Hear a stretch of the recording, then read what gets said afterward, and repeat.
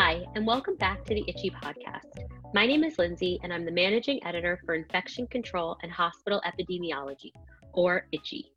ICHE is the official journal for the Society for Healthcare Epidemiology of America. In each episode of the ICHE Podcast, we hear from authors of articles recently published in the journal.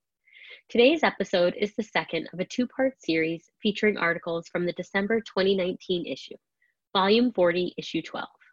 First on today's episode, Bradley Langford joins us to discuss his article, High versus Low Intensity: What is the Optimal Approach to Prospective Audit and Feedback in an Antimicrobial Stewardship Program? Note that this article is also available for Journal CME. Then, John Mills discusses his article, The Devil is in the Details: Factors Influencing Hand Hygiene Adherence and Contamination with Antibiotic-Resistant Organisms Among Healthcare Providers in Nursing Facilities. And lastly, Kristen Marshall joins us to discuss her research on predicting hospital onset Clostridium difficile using patient mobility data, a network approach. After listening, please be sure to go to the December issue to read the full articles discussed in this episode. Joining us first today is Dr. Bradley Langford, the first author of the article, High versus Low Intensity: What is the Optimal Approach to Prospective Audit and Feedback in an Antimicrobial Stewardship Program?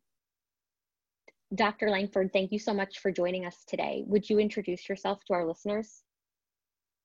So my name is Brad. I'm a pharmacist consultant at Public Health Ontario with the Antimicrobial Stewardship Program, and I'm an antimicrobial stewardship pharmacist previously at Unity Health Toronto, where we did this project, and now currently at Hotel du Shaver in St. Catharines, Ontario. Great. Well, welcome to the podcast. To begin, would you give us a little bit of the background for this study? Sure. Well, we know that prospective audit and feedback is a core component of many hospital antimicrobial stewardship programs. But what we don't know is the best way to optimally set up your prospective audit and feedback program to maximize its impact.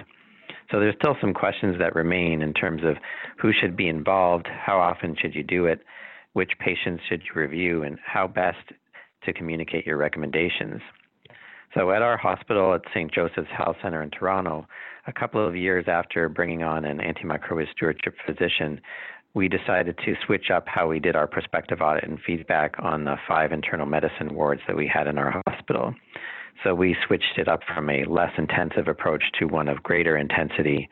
And our objective was to really retrospectively evaluate the impact of this switch on antibiotic use. And so tell our listeners a little bit about what you did in this study and what you found. So I should first further define what we mean by low versus high intensity prospective audit and feedback. In the low intensity phase, the antimicrobial stewardship pharmacist would review the patients with a focus on those who are receiving broad spectrum, or what we call targeted antibiotics, and then deliver the recommendations directly to the most responsible provider. In the high-intensity phase, though, the ASP pharmacist and the unit pharmacist had a shared responsibility for reviewing the patient cases. And then there was a shift to looking at all patients on antibiotics. And then we begun holding what we called ASP rounds twice weekly on each internal medicine ward, with the ASP pharmacist, the stewardship physician, the ward pharmacist, and the most responsible provider. And each round lasted approximately 30 minutes in length. So the switch from low to high intensity occurred in a staggered fashion across all 5 internal medicine wards between the dates of September 2014 and December 2015. And what we did was an interrupted time series analysis to look at antibiotic use and clinical outcomes before and after the intervention, looking at the periods of 1 to 24 months before and 1 to 24 months after the intervention. So we looked at this both in a crude and unadjusted fashion, and then in an adjusted fashion where we were able to account for seasonal and secular trends before and after the intervention. So after the switch in intensity from low to high intensity, we saw a drop in antibiotic use by about 19% in our adjusted analysis. And this drop in antibiotic use was really more evident in the later end of the period, so the 12 to 24 month period after the intervention.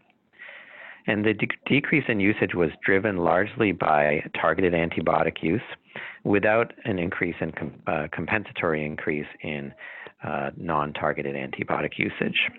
And overall, we really saw no differences in our clinical outcomes, including C. difficile infection, a readmission rate, length of stay, or hospital mortality rate. And so what would you say are the key takeaways from your study most relevant to the ICHE readers? So our findings suggest that there may be some key components of prospective audit and feedback programs that may make it more impactful. These include having an interdisciplinary program where you really get everyone involved, including the antimicrobial stewardship pharmacist and the physician, as well as the patient care team involved in a rounds-based approach. Having a face-to-face, collegial-based approach where the focus is on learning, so we're not just talking about the patients at the time, but also how we might manage future cases that are of similar nature. And then making sure that it's comprehensive by reviewing all patients who are on antibiotics rather than a select subset. And what's interesting is this really seems to echo other literature done by colleagues in the U.S., Dr. Amanda Hurst and colleagues at the Children's Hospital Colorado, where they performed what they called handshake stewardship. And this is very similar to our high-intensity prospective audit and feedback in that the approach is collegial rather than restrictive. It addresses patients on all kinds of antibiotics and is an in-person rounds-based approach with both the ASP pharmacist and the physician. So what we feel is that this really reinforces the teamwork aspect of antimicrobial stewardship. And it might present some considerations for antimicrobial stewardship programs that are just beginning to do prospective audit and feedback or looking to increase the impact of their program. And lastly, can you talk about the limitations of this study and any future research questions that it raised? Well, this is a retrospective study, so we know that there could be unmeasured confounders. But what we found reassuring was that we did see a shift in reduction in antimicrobial usage on all wards that we looked at. And there were really no other major changes during that time that would have explained changes in antibiotic use. Secondly, our data were presented at the ward level rather than the individual prescriber level. And getting individual prescriber data is harder, but it is definitely preferred because very often there's more than one prescriber on a ward at any given time. So ideally, you want to be able to tease out the impact of this high-intensity approach on only the physicians that were involved in the initiative. Thirdly, we didn't collect any workload statistics, so clearly there's going to be a lot more clinician time involved in a high-intensity approach. So really any potential benefit to using high-intensity prospective audit and feedback may need to be weighed against the additional workload that's required. From a future research perspective, we know that most antimicrobial stewardship prospective audit and feedback initiatives tend to work. They're effective. So future research should really continue to fine-tune prospective audit and feedback rather than to try to compare it to no intervention. There's also an interest at our hospital and at other hospitals to combine prospective audit and feedback with provider-level antibiotic use data to help show clinicians how they prescribe compared to their peers, and then offer them some concrete change ideas that they can help to use to improve their practice. Great. Well, thank you, Dr. Langford, for joining us today on the ICHE Podcast. Thanks. It was my pleasure. Our next guest today is John Mills, first author of the article, "The Devil is in the Details: Factors Influencing Hand Hygiene Adherence and Contamination with Antibiotic-Resistant Organisms Among Healthcare Providers in Nursing Facilities." Dr. Mills, welcome to the podcast, and thanks for joining us today. Can you introduce yourself to our listeners? Yes, hi, Lindsay. Thanks for having me. It's a pleasure to be on today.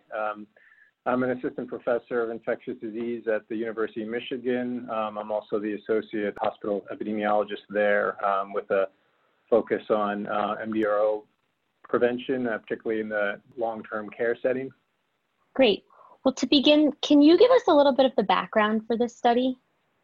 Yes. So as many of the listeners are aware, MDRO colonization rates and HAI rates in nursing facilities are high. One of the cornerstones for infection prevention is good hand hygiene. This study is actually an offshoot of a larger parent cohort study that was assessing MDRO colonization rates among residents at 6 long-term care facilities in Southeast Michigan. In that parent study, patients were enrolled upon admission at the facility after hospitalization, and they were cultured on various anatomical sites, including nares, oropharynx, axilla, groin, perirectal area, and their environment, their room, high-touch surfaces in the room were also cultured for MDROs, specifically MRSA, VRE, and resistant gram-negative bacilli, that being resistant to either ceftazidime, imipenem, or ciprofloxacin. And that prior study showed really high rates. Greater than 50% of residents were colonized with at least one of the three MDRO categories. And in this study, we wanted to look at the healthcare workers and their interactions with the patients, and specifically look at factors that may influence hand hygiene rates among the healthcare workers, knowing that hand hygiene rates in long-term care facilities are historically lower even than that in acute care hospitals. And so for this particular study, can you tell our listeners a little bit about what you did and what you found? So in this study, the study personnel that were at these facilities already doing cultures on the patients and their environment, and they'd be there typically once or twice a week. For this study, we also did observations of healthcare workers during routine patient care and had a standardized observation sheet looking at a few specific factors. We wanted to home in on whether or not they wore gloves, what activities they performed while they were in the room, what patient care activities, the role of the healthcare provider, and the length of time they spent in the room. And we looked at hand hygiene before care and after care. In addition to that, the healthcare workers that consented to being observed actually had their hands cultured before and after patient care. And those cultures, they were assessed for growth of the same pathogens, MRSA, VRE, and resistant gram-negative bacteria. And the goal was to look at what factors were associated with improved hand hygiene among the healthcare providers, and then also to look at their rate of acquisition of antibiotic-resistant organisms. And so what did you find? So what we found were pretty horrifyingly low rates of hand hygiene in general. I'd say, we found hand hygiene before care was 27% on average, and we saw 46% hand hygiene adherence after care. We also saw quite high overall use of gloves. 45% of patient care encounters the healthcare worker wore gloves. And we performed a multivariate logistic regression and looked at factors associated with hand hygiene. We found that glove use was positively associated with improved hand hygiene. And we found that certain job roles, specifically the certified nurse assistant role, was associated with lower hand hygiene rates compared to nurses. And that was before care. And then after care, we saw lower rates of hand hygiene associated with the CNA role, as well as the physical therapist, occupational therapist job role. As far as the activities performed in a room, we dichotomized activities into those that we considered higher risk for likely acquisition of an ARO, as in things where one would have higher likelihood of coming in contact with blood, body fluids, contaminated objects, things that would require glove use per HICPAC guidelines. And we didn't find any association with those higher risk activities and higher hand hygiene rates. For the micro aspect of our study, the culturing of the hands of the healthcare workers before and after care, we found that almost 1% of healthcare workers had positive cultures for at least one antibiotic-resistant organism before care, and then 6.3% of hand cultures after care were positive for at least one antibiotic-resistant organism. And so what would you say are the key takeaways from this study for ICHE readers? I'd say that the study gives us a little better insight into the specifics of factors that may influence hand hygiene rates in the nursing facility population, a population that hasn't been studied particularly well. And there are a number of studies that suggest that wearing gloves are associated with lower rates of hand hygiene. And our findings were the opposite, in that folks that wore gloves were more likely to wash their hands. So we didn't find that glove use specifically was an impediment to hand hygiene, although, again, hand hygiene rates overall were quite low, and I think a lot of work needs to be done on hand hygiene rates. And I think the differences between different healthcare worker roles suggest that a little more thought has to go into the education and training of each specific job role, and sort of tailor their training to the specific needs and the activities that are involved in each specific job role. The certified nurse assistant probably is doing more of the incontinence care and the changing of linens versus the nurse giving medications versus the physical therapist. And I think a little more thought has to go into their practice patterns and how we can encourage better hand hygiene rates amongst them. We also found that 6.3% of interactions involved ARO contamination of the healthcare worker's hands after activity. And if you think that, if you estimate that hand hygiene after care is 50%, that means that, in roughly 3 to 4% of cases, there's a potential for transmission to another patient. So it really just illustrates the scale of the potential problem of transmission of AROs from patient to patient in these facilities.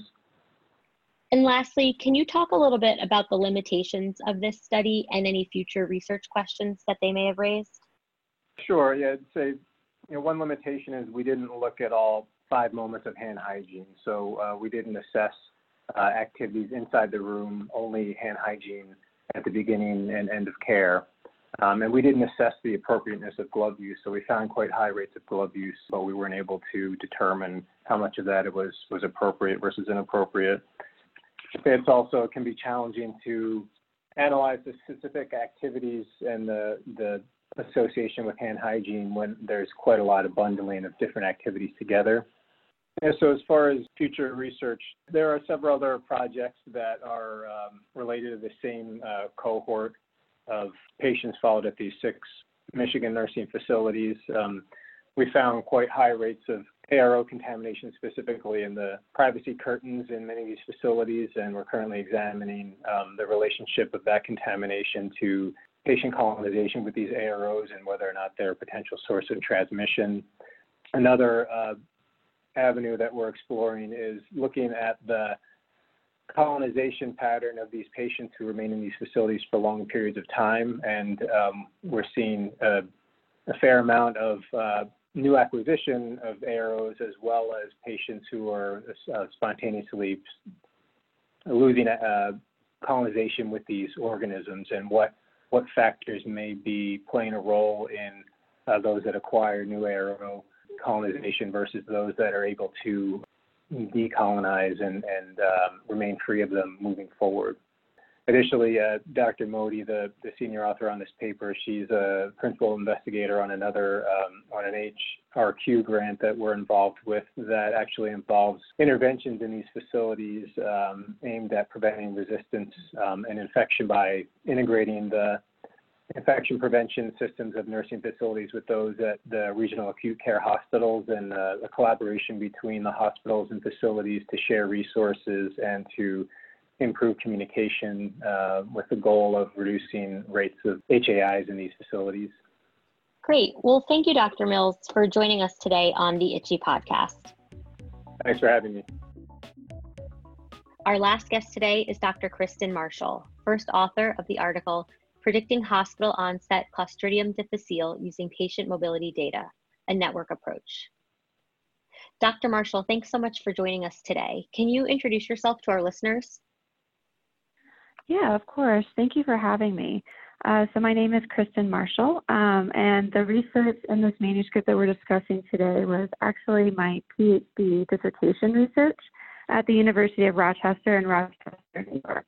This work was done in collaboration with the Clinical and Translational Science Institute, the Rochester Center for Health Informatics, and the Department of Physics and Astronomy. Well, welcome, and thanks for joining us today. Would you give us a little bit of the background for this study? Sure. So the model we built in this study was to measure how Clostridium difficile travels through the hospital from patient to patient. So for those who may not be as familiar with Clostridium difficile, also known as C. diff. It is highly contagious, and it is a spore-forming gram-negative anaerobic bacillus. It is typically transmitted by oral fecal contamination, and it tends to cause outbreaks in healthcare settings. So some of the patients in hospitals that may have risk factors for C. diff are those who are hospitalized for long periods of time, those who are immunocompromised or over the age of 65, those who use antibiotics, and there are a few other risk factors, but I guess those are the main ones we'll talk about today. So CDC estimates that we have roughly 453,000 cases of C. diff a year, and this results in 29,300 deaths. So it's not something that we really think should be underestimated. So a lot of the risk factors I mentioned have been examined in the literature previously, but we did find a gap in the literature in looking at patient mobility as a risk factor. So we've seen it be examined in terms of high frequency of transfers and longer length of stay, but we haven't really found a lot about how they move and where they go. So several studies have previously described inter-facility transfers and their association with increased HAIs. But there isn't a lot that's been done to examine intra-hospital transfers, meaning how patients move from unit to unit within a single hospital admission. So we already know that a high number of transfers and a longer length of stay can be associated with an increase in exposure opportunities for infections such as environmental contamination and healthcare worker contact. But we did not really find much in our initial literature review examining transfer dynamics and being able to quantify risk of infection in terms of how patients are transferred. So we wanted to look at this specifically involving data where a patient currently is in the hospital and where they previously have been. Another factor we wanted to look at was examining risk at the inpatient unit level instead of the individual patient level. So when you think about it, patients are grouped in hospitals geographically, and they tend to share the same environment, staff, and equipment. So in order to quantify and predict unit-level risk of C. diff, we used network modeling, risk predictive modeling, and then we built a hybrid model, which we named contagion centrality. And so can you talk a little bit more about what you did for this study and then also tell our listeners what you found? Sure. So the first thing we did, we had kind of a three-step approach. First, we built a network model of every qualifying inpatient transfer in a 2-year period. So we did this using EHR data from a 739-bed hospital. We ended up with about 72,600 inpatient admissions from the beginning of 2013 through the end of 2014. So within these admissions, 884 of our patients had a positive C. diff lab, and we determined roughly half of these cases to be hospital acquired. So in the network we built, our network consists of nodes and edges. The nodes represent the units in the hospital that the patients may be admitted to, and the edges represent the transfer of patients between each unit. So this network identified 40 nodes and 1,003 unique edges. These edges are weighted, and that means that they have actual values associated with them, which is kind of cool. We were able to show the rate of transfer of patients between each unit. And then in order to account for factors like census or seasonality, we then calculated a weekly transfer rate between each pair of units. So the second step in our project was to determine population susceptibility or risk to CDI based on how patients are grouped during their admission. So we did this by constructing a multivariate logistic model using purposeful model selection methods, with our outcome being hospital-acquired CDI. This model identified 9 predictor variables for CDI and yielded a 0.81 area under the curve. So from this model, we were able to calculate individual patient susceptibility during their admission. Then from there, we created an algorithm that takes the mean susceptibility for every inpatient unit every day, based on which patients are housed in those units. So this gave us a dynamic susceptibility measure that changes when patients move in or out of a unit, and it's able to capture the whole group of patients instead of just the individual patient. This susceptibility was then compared to our network using what's called network centrality measures. So these measures tell you about the relationship of a node to the rest of the network, how connected or not connected they are, and how they may influence other nodes and their connections. So there are several centrality measures, but the only one we're going to focus on today is closeness centrality. This is the only centrality measure that was associated with time-sensitive variables in our susceptibility model, meaning that these predictors occurred before the patient had a positive CDI lab. This relationship suggests that the incoming transfer edges are important when analyzing unit susceptibility to CDI. So using all of this data, we were able to build a hybrid model that was designed to be written into an e-record system. So in this model, we used the weekly transfer rates or the mobility of the patient, the daily unit susceptibility, and the locations in the hospital where there are any existing CDI cases. And this model was able to identify which units are the highest risk for CDI transmission on any given day. So it's pretty dynamic. The measure that this model yields is what we call contagion centrality. So this metric was designed to help infection prevention teams in hospitals be able to kind of focus their efforts and know which units are at higher risk than others. And this model actually helps you not only to identify which units have the highest risk, but also what may be contributing to that risk, which can lead to even more focused infection prevention efforts. In the paper, the figures we have that are plotting contagion centrality actually show this metric deconstructed. So when you plot it deconstructed, broken down by two components, the flow of infection versus unit susceptibility, you can see which units have that higher risk and higher values on each axis, but then you can also see which axis is contributing to that high risk. It may be both, it may be one or the other. So if a unit has higher flow of infection, that may let you know that their higher risk patients may be more susceptible to those patients coming in from units that have CDI already in them. And so if you're able to restrict transfers, you can, or if your patients are just really susceptible, you may be able to help protect them with isolation precautions. So contagion centrality is statistically significant with an outcome of hospital onset CDI. Its mean predictive days prior to a new case is 3.44 days. And so what would you say are the key takeaways for ICHE readers?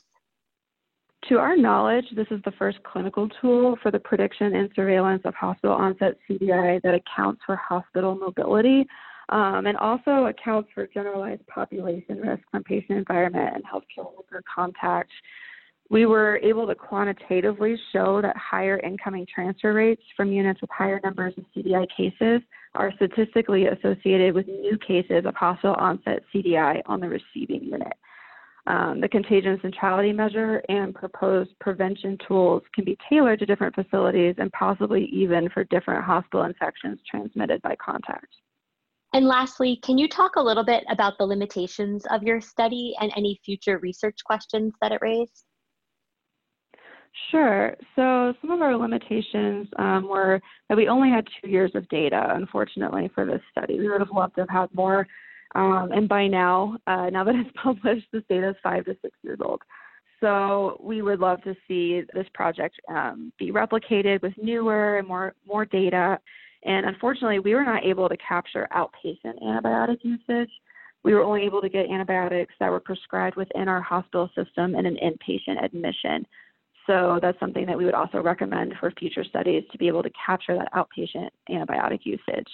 We also did not have colonization data. So that is something else we would recommend that can be incorporated in that would really make this model more specific and tailored to the facility. These limitations, if they could be accounted for in future studies, it could really improve this model and make it more specific in general. I think it would also be pretty interesting to do network clustering methods and identify community characteristics between the units that transfer. I think that could create kind of sub-communities within the full hospital community instead of just isolating it by unit. And I think that eventually, whenever there is more data, being able to trial this in an EHR system will help identify any adjustments that need to be made and really improve the model overall. And last of all, I think I would love to see this model used for different types of contact infections or MDROs in hospitals and see if it performs the same as it does for C. diff. Great. Well, thank you, Dr. Marshall, for joining us today on the ICHE Podcast. This concludes episode 17 of the ICHE Podcast. Please be sure to subscribe to the podcast on iTunes, and thanks for listening.